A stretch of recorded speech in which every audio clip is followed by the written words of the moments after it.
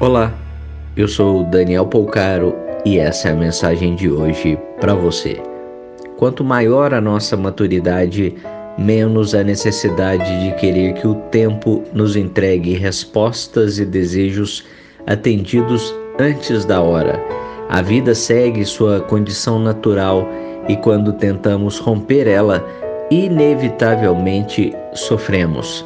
Por isso, a importância não só da aceitação em nosso coração, mas também da paciência e serenidade em nome do nosso bem-estar.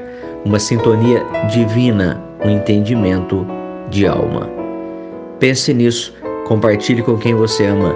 Te convido a me seguir lá no Instagram. Procure por Daniel Polcaro com L. Um grande abraço de paz e luz.